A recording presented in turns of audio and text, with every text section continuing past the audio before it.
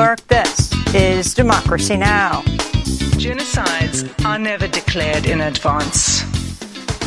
But this court has the benefit of the past 13 weeks of evidence that shows incontrovertibly a pattern of conduct and related intention that justifies a plausible claim of genocidal acts. Is Israel committing genocide in Gaza? That's the question today before the International Court of Justice in The Hague, which has begun 2 days of arguments in South Africa's historic genocide case against Israel.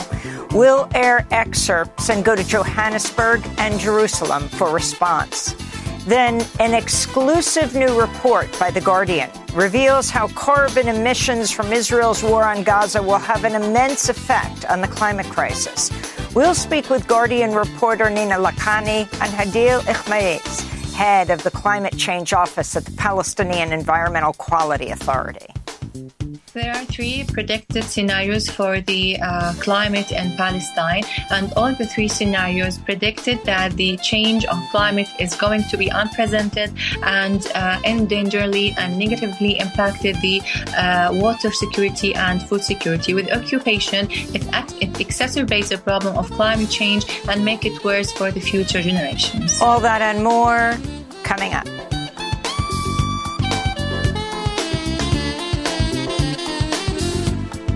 Welcome to Democracy Now!, democracynow.org, the War and Peace Report. I'm Amy Goodman.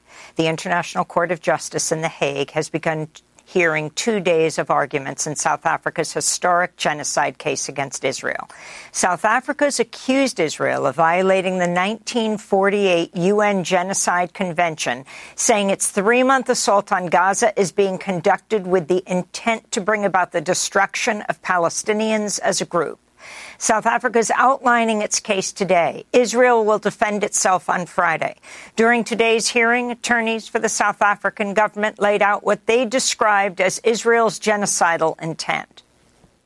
Israel has a genocidal intent against the Palestinians in Gaza.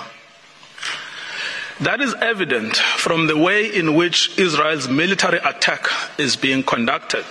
Israel's special genocidal intent is rooted in the belief that, in fact, the enemy is not just the military wing of Hamas, or indeed Hamas generally, but is embedded in the fabric of Palestinian life in Gaza. We'll have more on the genocide hearing after headlines. An Israeli airstrike hit an ambulance in central Gaza Wednesday, killing 2 patients and 4 members of the Palestine Red Crescent Society. The aid group said, quote, "Our colleagues were intentionally targeted while inside an ambulance clearly marked with the Red Crescent emblem," unquote. Another Israeli attack near the entrance to the Al-Aqsa Martyrs Hospital killed 8 people and wounded over 30. On Wednesday, the head of the World Health Organization, Tedros Adhanom Ghebreyesus, called on Israel to allow more aid into Gaza. Delivering humanitarian aid in Gaza continues to face nearly insurmountable challenges. Intense bombardment, restrictions on movement, fuel shortages, and interrupted communications make it impossible for WHO and our partners to reach those in need. We have the supplies, the teams, and the plans in place. What we don't have is access. 5 armed men wearing military uniforms have reportedly seized an oil tanker in the Gulf of Oman. This comes as tensions have been soaring for weeks in the Red Sea. On Wednesday, the UN Security Council passed a resolution calling for Yemen's Houthi forces to stop attacking ships in the Red Sea. The vote came a day after U.S. and British forces shot down 21 drones and missiles fired by the Houthis, who vowed to continue attacks until Israel halts its assault on Gaza. Former South Carolina Governor Nikki Haley and Florida Governor Ron DeSantis squared off at a CNN-hosted debate in Iowa ahead of the state's January 15th caucus. Republican frontrunner Donald Trump, who's yet to participate in a primary debate, had been invited to attend but opted to take part in a Fox News town hall instead. DeSantis criticized Haley for supporting sending more money and arms to Ukraine. She supports this $106 billion that they're trying to get through Congress. Where's some of that money going? They've done tens of billions of dollars to pay salaries for Ukrainian government bureaucrats. They've paid pensions for Ukrainian retirees with your tax dollars. We've got homeless veterans. We have all these problems. This is the UN way of thinking, that we're somehow globalists and we have unlimited resources to do. You know, I think here's the problem. You can take the ambassador out of the United Nations, but you can't take the United Nations out of the ambassador. Nikki Haley questioned Ron DeSantis about whether he's ready to run the country. The best way to tell about a candidate is to see how they've run their campaign. He has blown through $150 million. I don't even know how you do that. Through his campaign, he has nothing to show for it. He spent more money on private planes than he has on commercials trying to get Iowans to vote for him. If you can't manage a campaign, how are you going to manage a country? Hours before the debate, former New Jersey Governor Chris Christie dropped out of the race. He was caught on a hot mic saying she's going to get smoked in an apparent reference to Haley. Christie also predicted DeSantis would drop out after Iowa. In other Trump news, closing arguments are scheduled for today in New York in the civil fraud case brought by New York Attorney General Letitia James against Donald Trump. On Wednesday, the judge in the case struck down a request by Trump to deliver his own closing statement because the former president's legal team refused to abide by the judge's restrictions not to turn his remarks into a campaign speech. On Capitol Hill, far-right Republicans are pushing back against House Speaker Mike Johnson after he reached a bipartisan $1.59 trillion spending deal with Democratic Senate Majority Leader Chuck Schumer. On Wednesday, a dozen members of the House Freedom Caucus joined Democrats to block an unrelated bill to show their opposition to Johnson's deal. Meanwhile, a pair of House committees have voted to endorse a report recommending Hunter Biden, President Biden's son, be held in contempt of Congress. On Wednesday, Hunter Biden made a surprise appearance at a House Oversight Committee meeting and offered to testify publicly. But Republicans refused. They've been insisting on questioning him in private. In other House news, Republican lawmakers held their first impeachment hearing focused on Secretary of Homeland Security Alejandro Mayorkas. In Ecuador, police have arrested at least 333 people in a nationwide crackdown after President Daniel Noboa declared a state of emergency due to a surge in violence by drug cartels. During an interview Wednesday, Noboa said Ecuador is now in a state of war. Schools across Ecuador will remain shut down until at least Friday. Authorities in South Korea have confirmed the recent stabbing of opposition leader Lee Jae-myung was a politically motivated attack. Lee Jae-myung, who survived the assassination attempt, ran for president in 2022 and narrowly lost to conservative Yoon Suk-yeol. Police said the attacker wanted to prevent him from running for president again in 2027. This is Busan Police Commissioner Woo Chol-mun. The suspect stated that he held a grudge that the victim, Lee Jae-myung, was not properly punished, and he wanted to prevent the victim from becoming president, stop him from giving nominations to certain groups, and taking a majority of seats in the upcoming general election. That is why he decided to kill the victim. In health news, wastewater testing shows the U.S. is in its greatest COVID-19 surge since Omicron, making it the second largest surge of the pandemic. Around 1,500 people in the U.S. are still dying from COVID every week. Public health experts say two of the main reasons are waning immunity and not enough people accessing treatments and vaccinations. Rates of infection are up globally as well.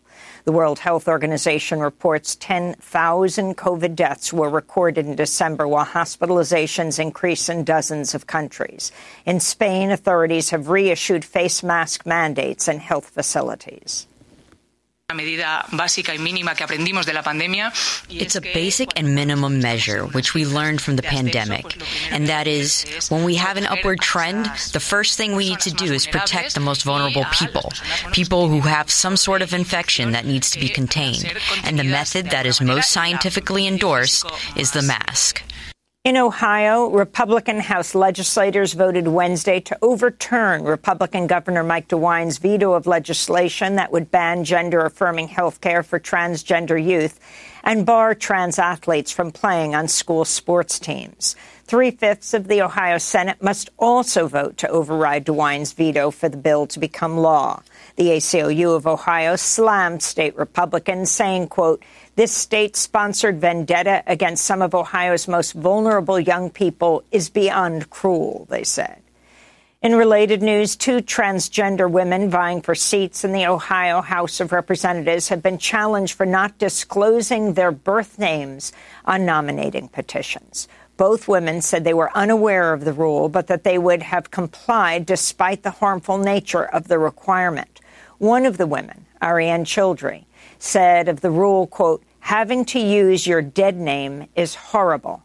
It's an attack on who we are," unquote.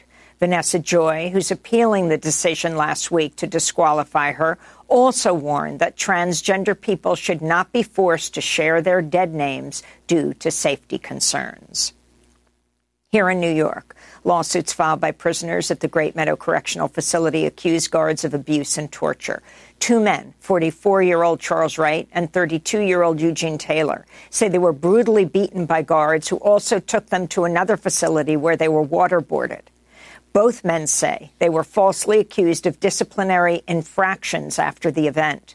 A separate lawsuit filed by 44 prisoners says guards inflicted physical and psychological abuse on prisoners during an October lockdown, including violently attacking them.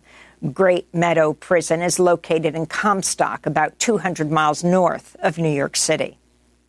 In North Carolina, Ronnie Long was awarded an historic $25 million settlement for his wrongful conviction and 44-year-long imprisonment. Long is a black man. He was accused of raping a white woman by an all-white jury in 1976. He was exonerated and released in 2020 after a court ruled his due process rights were violated, citing extreme and continuous police misconduct, which included concealing lab evidence that showed Long was not linked to the crime scene. Ronnie Long has put some funds from a previous settlement towards efforts to reform the criminal justice system. And the family of the late Eddie Bernice Johnson, the trailblazing black congressmember from Texas, has blamed a Dallas rehabilitation facility for her death and say they'll file a lawsuit for medical neglect. Her family says the spine infection that led to her death December 31st developed following back surgery after staff at the Baylor Scott and White Institute left her lying in her own feces. Eddie Bernice Johnson was the first registered nurse elected to Congress, where she served for 3 decades. On Tuesday, loved ones and community members gathered for her funeral at Concord Church in Dallas. Among those who paid their respects were lawmakers who were inspired and guided by Johnson. This is Royce West, Texas State Senator. What she made certain of is that issues concerning health care, accessible health care, that we worked on those issues, higher education, historically underutilized businesses, building coalitions based on interests, not based on the color of one's skin, gender, or political affiliation. And she often told us, just because you speak loud don't mean you're going to be able to get anything done. Her life is a manifestation of that. And those are some of the headlines. This is Democracy Now!, democracynow.org, the War and Peace Report. I'm Amy Goodman. And I'm Nermeen Sheikh. Welcome to our listeners and viewers across the country and around the world. South Africa has accused Israel of acts of genocide against Palestinians in opening remarks today at a historic hearing at the International Court of Justice in The Hague. At the hearing, South Africa demanded an emergency suspension of Israel's aerial and ground assault on Gaza, which it said was intended at bringing about, quote, the destruction of the population of the territory. In a detailed 84-page document launching the case late last year, South Africa alleged that Israel has demonstrated that intent. The International Court of Justice is hearing South Africa's arguments today and will hear Israel's response to the allegations on Friday. South Africa's Justice Minister Ronald Lamola addressed the court at the opening of the hearing. Madam President and distinguished members of the court, it is an honor for me to stand here in front of you on behalf of the Republic of South Africa on this exceptional case. In extending our hands across the miles to the people of Palestine, we do so in full knowledge that we are part of a humanity that is at one. These were the words of our founding president, Nelson Mandela. This is the spirit in which South Africa acceded to the Convention on the Prevention and Punishment of Crime of Genocide in 1998. This is the spirit in which we approach this court as a contracting party to the Convention. This is a commitment we owe to the people of Palestine and Israelis alike. As previously mentioned, the violence and the destruction in Palestine and Israel did not begin on the 7th of October 2023. The Palestinians have experienced systematic oppression and violence for the last 76 years. That was South Africa's Justice Minister Ronald Lamola addressing the court at the opening of the hearing. South African lawyer Adila Hassan was next. She began by citing Israel's bombing campaign in Gaza in her opening argument. For the past 96 days, Israel has subjected Gaza to what has been described as one of the heaviest conventional bombing campaigns in the history of modern warfare. Palestinians in Gaza are being killed by Israeli weaponry and bombs from air, land, and sea. They are also at immediate risk of death by starvation, dehydration, and disease as a result of the ongoing siege by Israel, the destruction of Palestinian towns, the insufficient aid being allowed through to the Palestinian population, and the impossibility of distributing this limited aid while bombs fall. This conduct renders essentials to life unobtainable. South African lawyer Adila Hassan continued by laying out what South Africa says was a series of genocidal acts, including mass killing, displacement, denial of humanitarian aid, and more. She began on the mass killing of Palestinians in Gaza. The first genocidal act committed by Israel is the mass killing of Palestinians in Gaza, in violation of Article 2A of the Genocide Convention. As the UN Secretary General explained 5 weeks ago, the level of Israel's killing is so extensive that nowhere is safe in Gaza. As I stand before you today, 23,210 Palestinians have been killed by Israeli forces during the sustained attacks over the last 3 months. At least 70% of whom are believed to be women and children. Some 7,000 Palestinians are still missing, presumed dead under the rubble.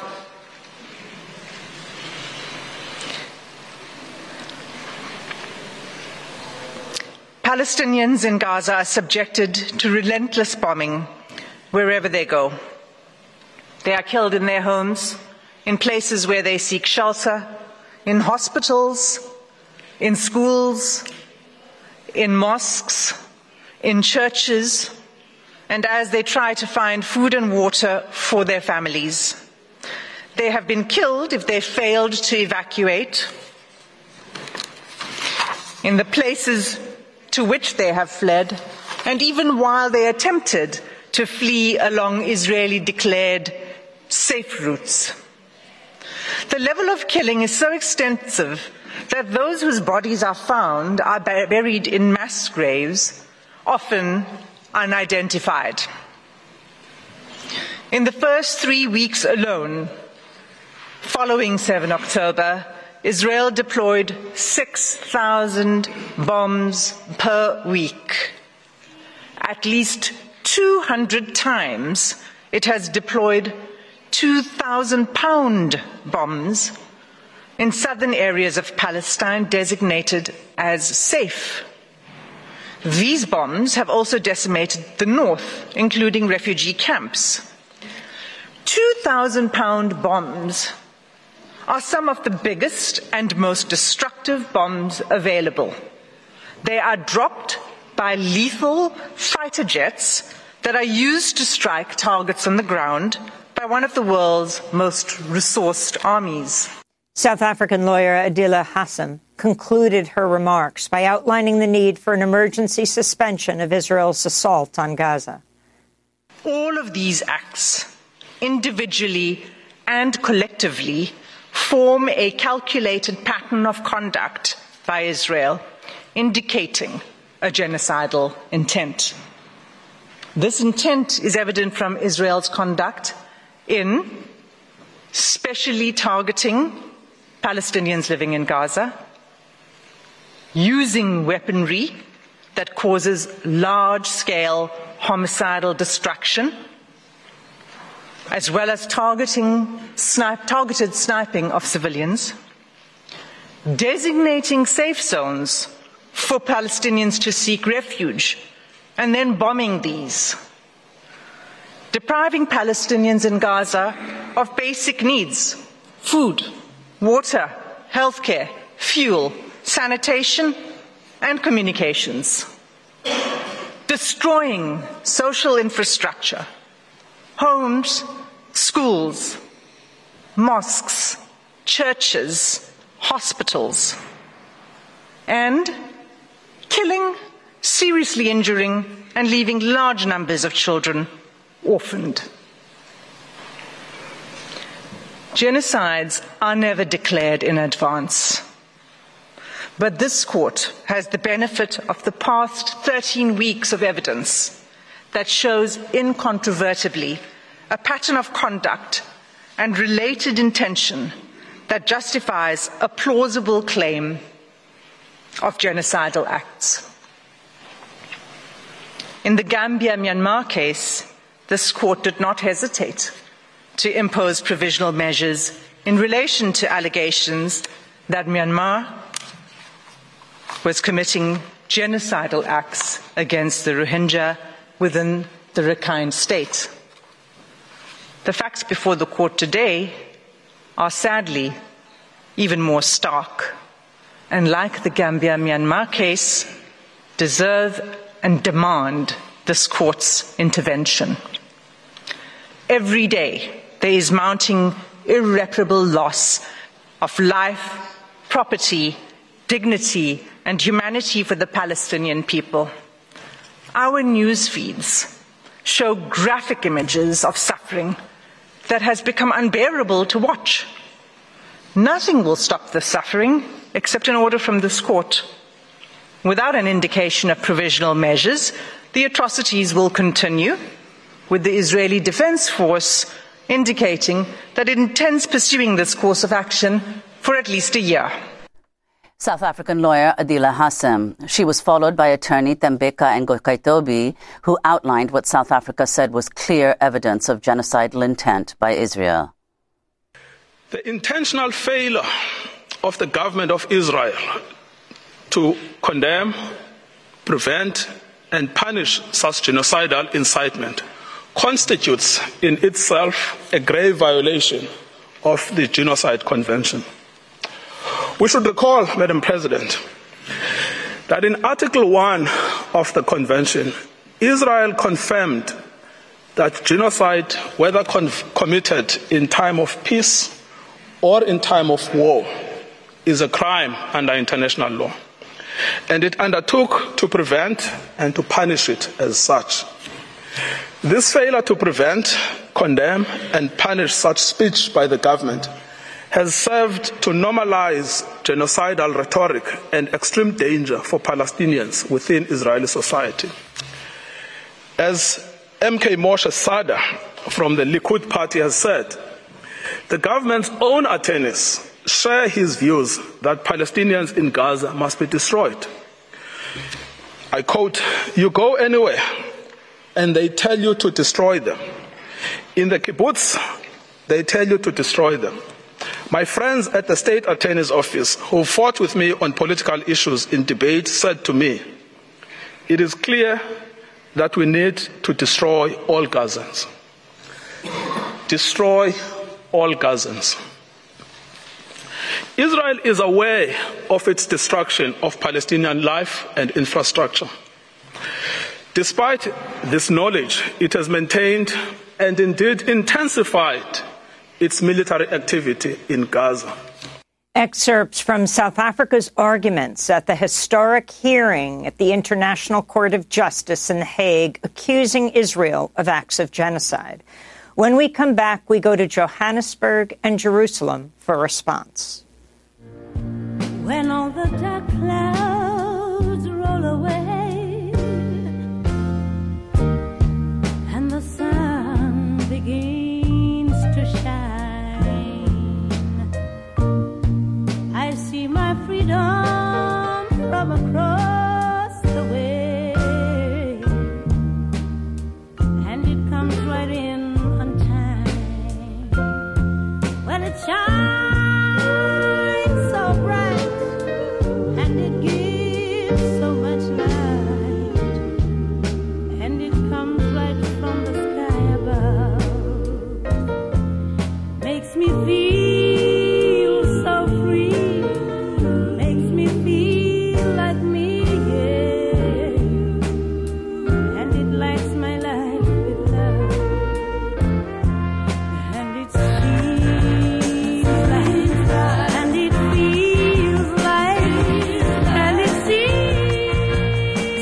Brand New Day by the South African singer Miriam Makeba. This is Democracy Now!, democracynow.org, The War and Peace Report. I'm Amy Goodman with Nermeen Sheikh. We're joined now by two guests to discuss South Africa's historic genocide case against Israel at the International Court of Justice in The Hague. Today marked the first hearing out of 2 days of arguments, with South Africa outlining its case that Israel has violated the 1948 UN Genocide Convention, saying its 3-month assault on Gaza is being conducted with the intent to bring about the destruction of Palestinians as a group. In Jerusalem, Maha Abdallah is a Palestinian genocide scholar, a graduate teaching assistant and PhD researcher at the Faculty of Law at the University of Antwerp. And joining us from Johannesburg, South Africa, Kajol Ramjathan Kio, South African human rights lawyer, directs the Africa program of the International Commission of Jurists, which is dedicated to defending human rights and the rule of law worldwide. We welcome you both to Democracy Now! Let's begin in South Africa with Kajol. If you could start off by talking about the significance of today's hearing that finished just before we went to air. What is the International Court of Justice? How unusual is it to bring a kind of case like this? If you could take it from there. Yes, sure. Hi, everybody. So to talk about the hearing and the International Court of Justice, the International Court of Justice is a world court which adjudicates issues and cases between states. So it is different from the International Criminal Court in that way, where the ICC would prosecute individuals on international criminal concerns. The International Court of Justice only deals with issues between state parties. And this is the reason why South Africa has filed this case before the International Court of Justice.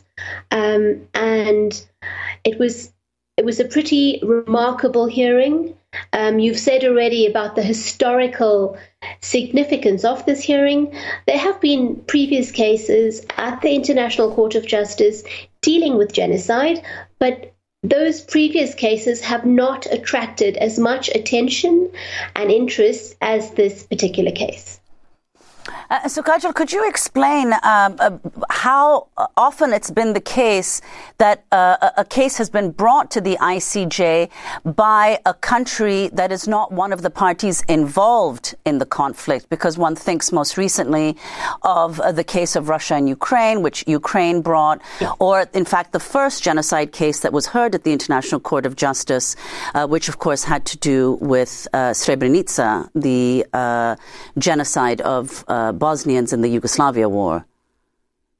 Yes. So primarily, the court can deal with any issues. Issues of genocide, of course, there've not been many cases of genocide brought before the court. In this particular case, however, both South Africa and Israel are members of the UN. They've both signed on to the Genocide Convention, and as a result of their membership of the UN and signature of the Genocide Convention, may be held responsible and have responsibilities under this convention. And this is the reason which established South Africa's grounds for filing the case. There have been other cases brought against member states who are not who have not signed the Genocide Convention. Those cases are more difficult. It is more difficult in particular to try and enforce any findings or to establish jurisdiction of the court in order to look into those cases. But the court may still make preliminary findings, may make other findings which are and can be very useful in trying to protect individuals who are being affected by genocide and actions connected to genocide. And so if you could begin, Kajal, just by explaining, of course, the decision, as everyone has said, is likely to take years on the case itself, on the merits. What are the provisional measures that South Africa is calling for in the interim? Yes. So essentially what South Africa is calling for is a ceasefire in Gaza. They've set this out in a number of ways. They're asking for the blockade in Gaza to cease immediately. They're asking for the seizure of the bombings and the actions which are causing the death and killing of Palestinians, destruction of their homes, expulsion, displacement, blockade on food, water, medical assistance, as well as the imposition of measures preventing Palestinian births by destroying essential health services which are crucial for the survival of pregnant women and babies. And these are all listed as genocidal actions in the suit. So there's a whole range of actions which they're calling for an immediate cease on, and these are the provisional measures which South Africa seeks at the current time. Maha Abdallah, you are a Palestinian genocide scholar. Can you explain the significance of this going to the International Court of Justice and how people are responding in Israel and Palestine? Thank you for having me. This is a historic moment for the Palestinian people in their pursuit for justice and accountability, decades after the imposition of a settler colonial and apartheid regime against the Palestinian people that has dispossessed and fragmented the Palestinians without accountability and with near total impunity.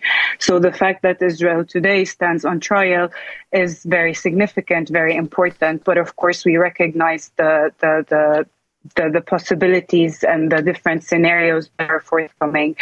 And the fact that Israel is on trial for the crime of genocide is also significant because as the application of the South Africa before the International Court of Justice states that the crime of genocide and the alleged genocidal acts and omissions by the State of Israel are part of a continuum. They do not happen in a vacuum. They're part and parcel of the ongoing Nakba imposed on the Palestinian people. And for that, there needs to be accountability. As for the reactions, unfortunately, I have not yet been able to interact with many people. The hearing session just finished. But I know that most of us Palestinians, whether in Palestine or in diaspora or in exile, we have been waiting for this moment. And all eyes have been on the ICJ, on The Hague today. And we have been thinking about the Palestinians in Gaza and how they perceive the current hearing sessions. more than 90 days after complete devastation, more than 90 days after significant and extreme and severe loss, destruction, and pain inflicted on the Palestinians there for the purpose of the destruction of the group. And of course, we think of Palestinians in exile who have been also mentioned by the South African ambassador in his introductory remarks when he spoke about the denial, the deliberate denial of the Palestinian people's right to self-determination, which includes the right of return for Palestinians in refugee camps across the neighboring countries. So let me just turn, Maha, thank you for that, to Israeli Prime Minister Benjamin Netanyahu, who spoke Wednesday, one day before today's hearing at the International Court of Justice in The Hague, responding to the hearing. I want to make a few points absolutely clear. Israel has no intention of permanently occupying Gaza or displacing its civilian population. Israel is fighting Hamas terrorists, not the Palestinian population. And we are doing so in full compliance with international law. The IDF is doing its utmost to minimize civilian casualties, while Hamas is doing its utmost to maximize them by using Palestinian civilians as human shields. The IDF urges Palestinian civilians to leave war zones by disseminating leaflets, making phone calls, providing safe passage corridors, while Hamas prevents Palestinians from leaving at gunpoint and often with gunfire. Our goal is to rid Gaza of Hamas terrorists and free our hostages. Once this is achieved, Gaza can be demilitarized and de-radicalized, thereby creating a possibility for a better future for Israel and Palestinians alike. So that was Israeli Prime Minister Benjamin Netanyahu. Maha, if you could respond to what he said regarding the case that is now ongoing at the International Court of Justice. I think this is a baseless statement, and the statements over the past 13 weeks plus, and even prior to the 7th of October, have been genocidal in intent, have showcased how Israeli political leaders, Israeli military leaders have the specific intent for aiming for the destruction of the Palestinian people using different means and methods through different policies, practices, laws, military orders. And the fact that there has been an apartheid regime imposed for 75 years, along with a belligerent occupation for 56 years, a blockade and closure on the Gaza Strip, and the incarceration of an entire people as well. These are all precursors and drivers of genocide. And the genocidal statements that we've been hearing since 13 weeks now cannot be simply put aside or disregarded by a simple statement the night before the hearing session start at the ICJ. And could you explain, what do you hope will come out of this, knowing that, of course, a decision may take several years, but there could be these provisional measures that are put in place, even though they're not, in fact, enforceable. The court does not have the capacity to enforce the measures.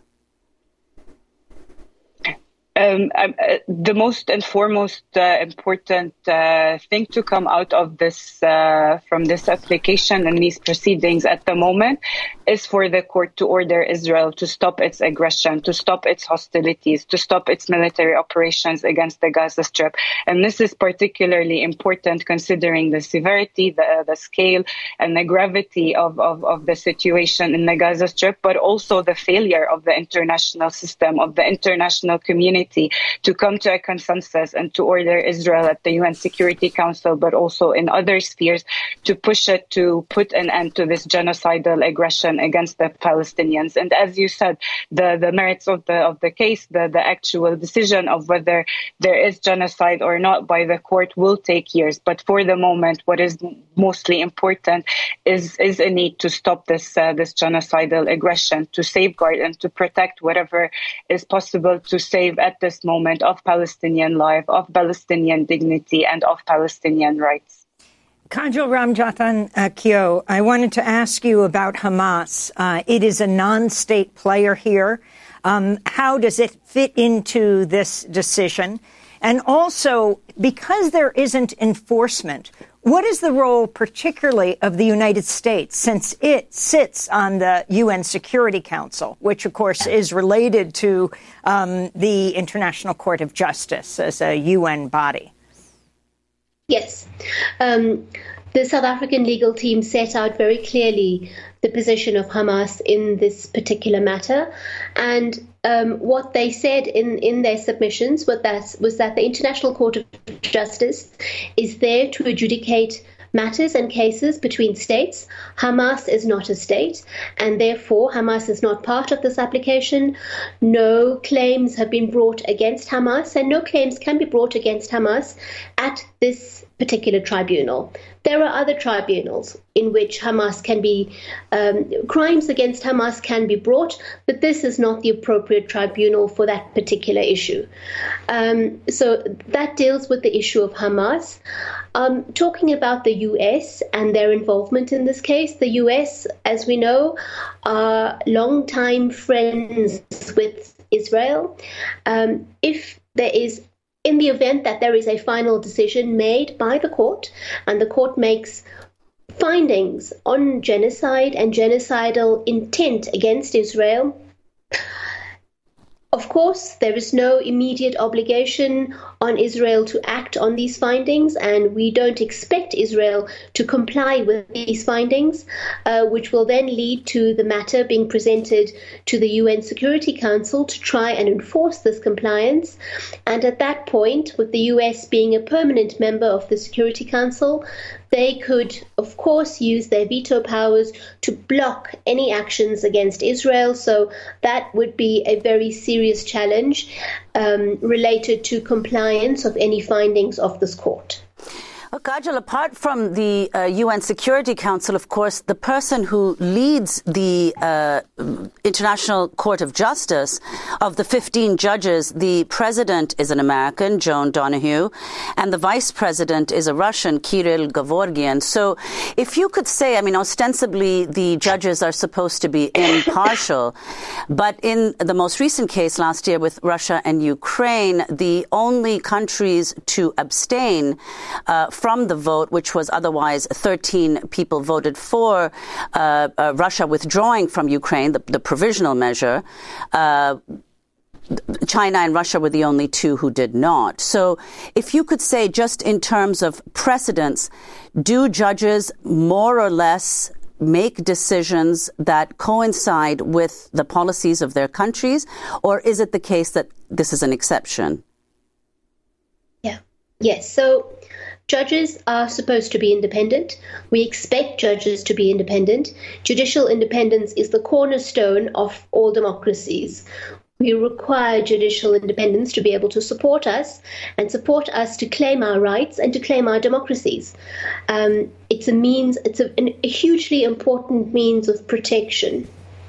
We've seen previously at the ICJ in the Ukraine v. Russia case, both the Russian and the Chinese judges offered dissenting opinions. I would very much hope that the American judge, the president of the court, does feel an obligation to be independent, properly independent in this matter. There is, of course, no guarantee of this. There is very little which can be done in the event of the American judge dissenting, making findings which are not in line with the majority of the court. And this is essentially the problem of the International Court of Justice, in that it can take on a relatively political slant in the decisions which it issues. And now their terms are up. The American, she has had a number of positions at the State Department before, Joan Donoghue, are up in February. So they could be up before this decision is released. Is that right, Kajal? I'm not aware of when her term is up, so I can't really comment on that. But the fact that she's sitting on the issue of provisional measures means that she will have some impact on what happens as the court makes findings on provisional measures. And And if, however, the court decides to go into the merits of the case and proceeds with the matter, then she will no longer sit on the case going forward, but we don't know who will replace her. So that's an unknown, but it's not guaranteed that there won't be U.S. influence on the case going forward. So Maha Abdullah, just as we wrap up, if you could just give us your final thoughts, your assessment of what the situation is right now in Gaza, what you hope will come out of this. Again, as I mentioned, I hope that this, following the hearing sessions and on the basis of precedent by the very same court where it has issued provisional measures within days or weeks' time on, let's say, similar cases, but not entirely alike, that the court will order the state of Israel to stop its aggression, to stop its military operations against the Gaza Strip and its people. The Gaza Strip, as we've seen, that there's the large-scale destruction, extensive killings taking place, ongoing and relentless bombardment and killings that are taking place. The catastrophe is so immense that we're unable to understand or comprehend, between the starvation, the dehydration, the lack of medical facilities and accessibility to medical supplies, to the most basic necessities for life and dignity and for life and survival, even together with the fact that it's under a total siege, blockade and closure that has intensified since the 7th of October, the mass displacement and forcible displacement and transfer of more than 1.9 million Palestinians into areas that are also being targeted and bombed by Israel and its military. All of these require immediate action, and immediate action that should not have taken place today or yesterday, but 3 months ago. So this is, we don't have time. Palestinians in the Gaza Strip and in the entirety of Palestine, we do not have the privilege of time. So this is why the court, the proceedings before the court, as rightly stated by South Africa in its application, they are of extreme urgency. So the court must immediately act and respond to the urgent situation, again, against the backdrop of the failure of the international system and the international justice mechanisms, as well as the complicity, the open-ended complicity and support emboldening Israel's action, emboldening Israel's atrocities and recurrence and intensification of these violations and grave breaches and international crimes being committed against the Palestinian people. Maha Abdullah, I want to thank you for being with us, Palestinian genocide scholar speaking to us from Jerusalem, and Kajo Ramjathan Kyo, South African human rights lawyer, speaking to us from Johannesburg. Next up, an exclusive report in The Guardian revealing how carbon emissions from Israel's war on Gaza will have an immense effect on the climate crisis. Back in 20 seconds.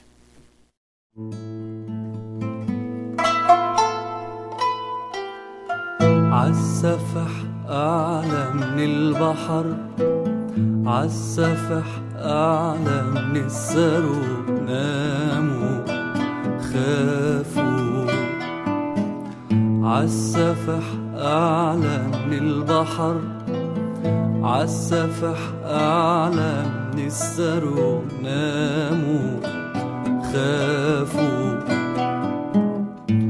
وطار الحمام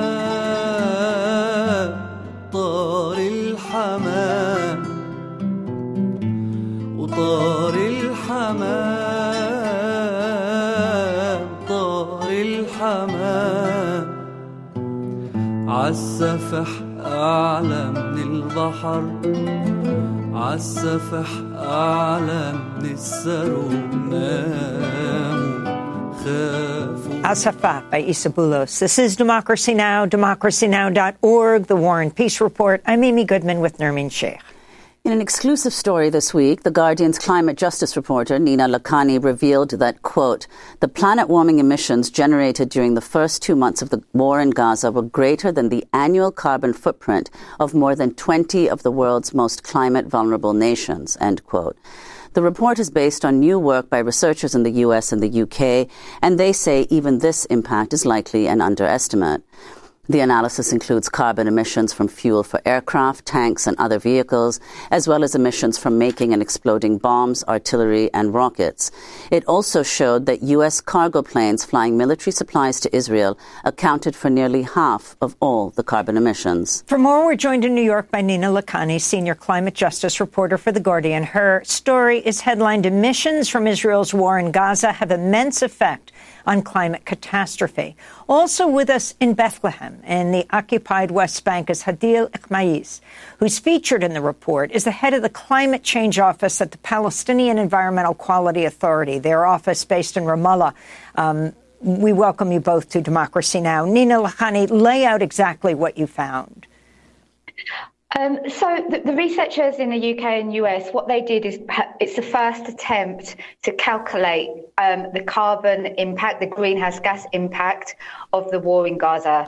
So so information about militaries and about war is very hard to come by because governments don't release this data themselves. So what they did is for the first 60 days, they looked at all the publicly available information that they could corroborate, including Hamas rockets, the air missions, the ground attacks in Gaza by Israel, and what they've calculated is like a really conservative estimate of the carbon dioxide emissions just in the first 60 days.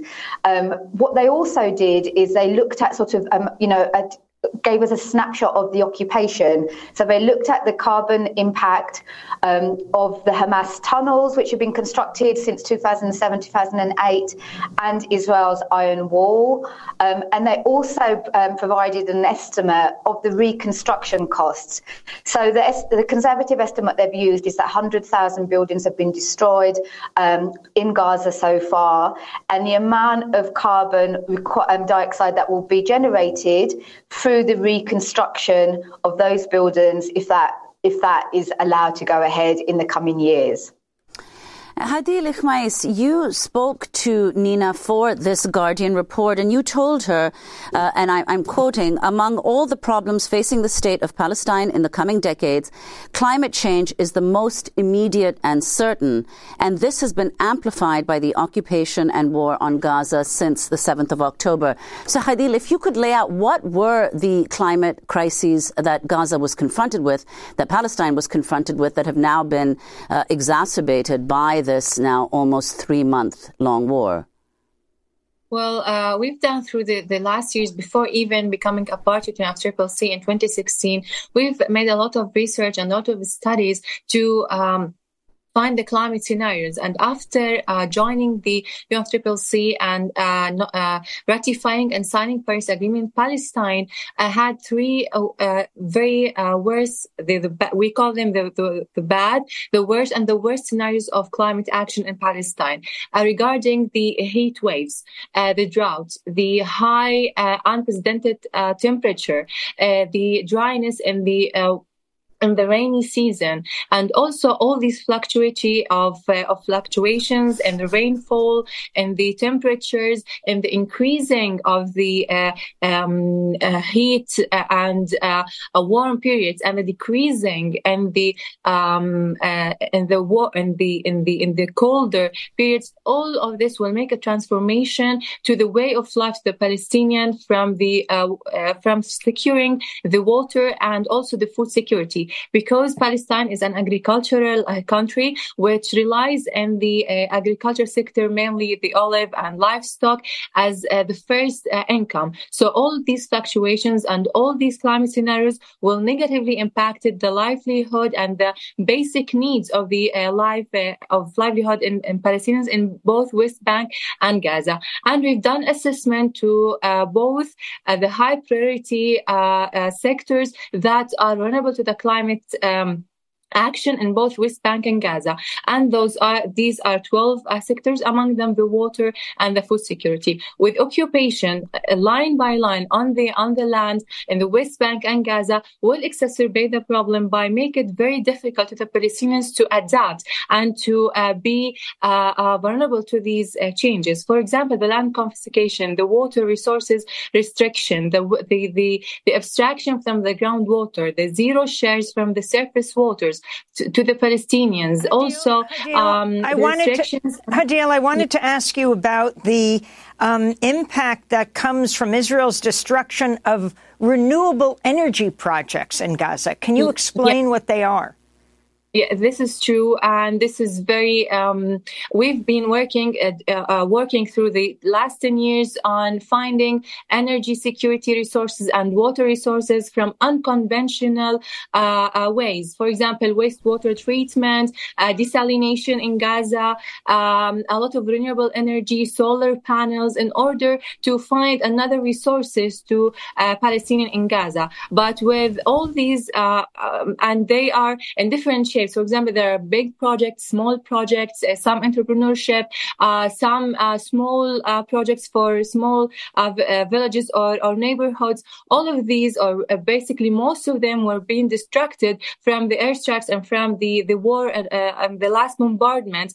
Among them, one big project funded from the World Bank and also from the Ministry of Finance in Palestine. Most of these solar panels were destructed. And also we have another project with the Green Climate Fund, which is the financial arm to the UNFCCC, which is called the Water Banking in North Gaza. Also, we don't know how is the exact damage of this facility, because there's a lack of communication between the technical team in West Bank and Gaza because of the war, because technical persons and colleagues are under war. So we don't know how much is the real damage to these facilities. But all the reports from different organizations, from the WHO, from the UNICEF, from a lot of international organizations show that there are a lot of facilities that being extremely and mostly damaged because of the airstrikes in different places, regarding to water facilities, water pipelines, water energy units, desalination units, wastewater treatment plants, treatment units. All of them were basically partially or completely distracted by the airstrikes. And all of these things make it very challenging against combating climate change, because we need those infrastructure to be able to have this adaptive capacity to have water from unconventional resources, energy security, also the health sector that's been targeted by targeting the hospitals and all the main facilities for treatment. Hadil, I wanted to bring Nina in for the last minute and ask you, we just talked about the International Court of Justice and the case that's been brought before them today. Your recent article on Israel's intent to flood Gaza tunnels was cited by South Africa in their case today. We just have a minute. Can you talk about this?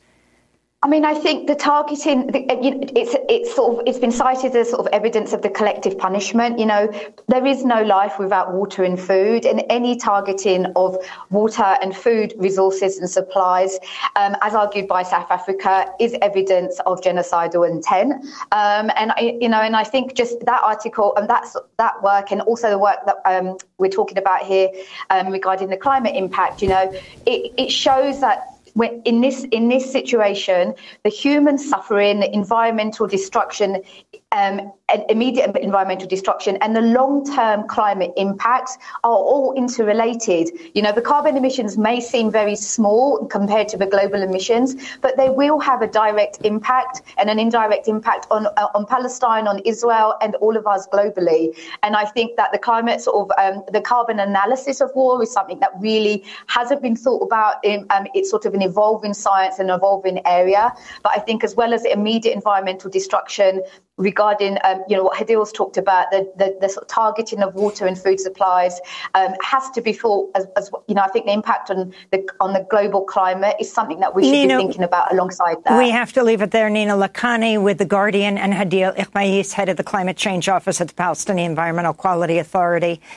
A happy belated birthday to Claudia Bada. I'm Amy Goodman with Nermeen Sheikh.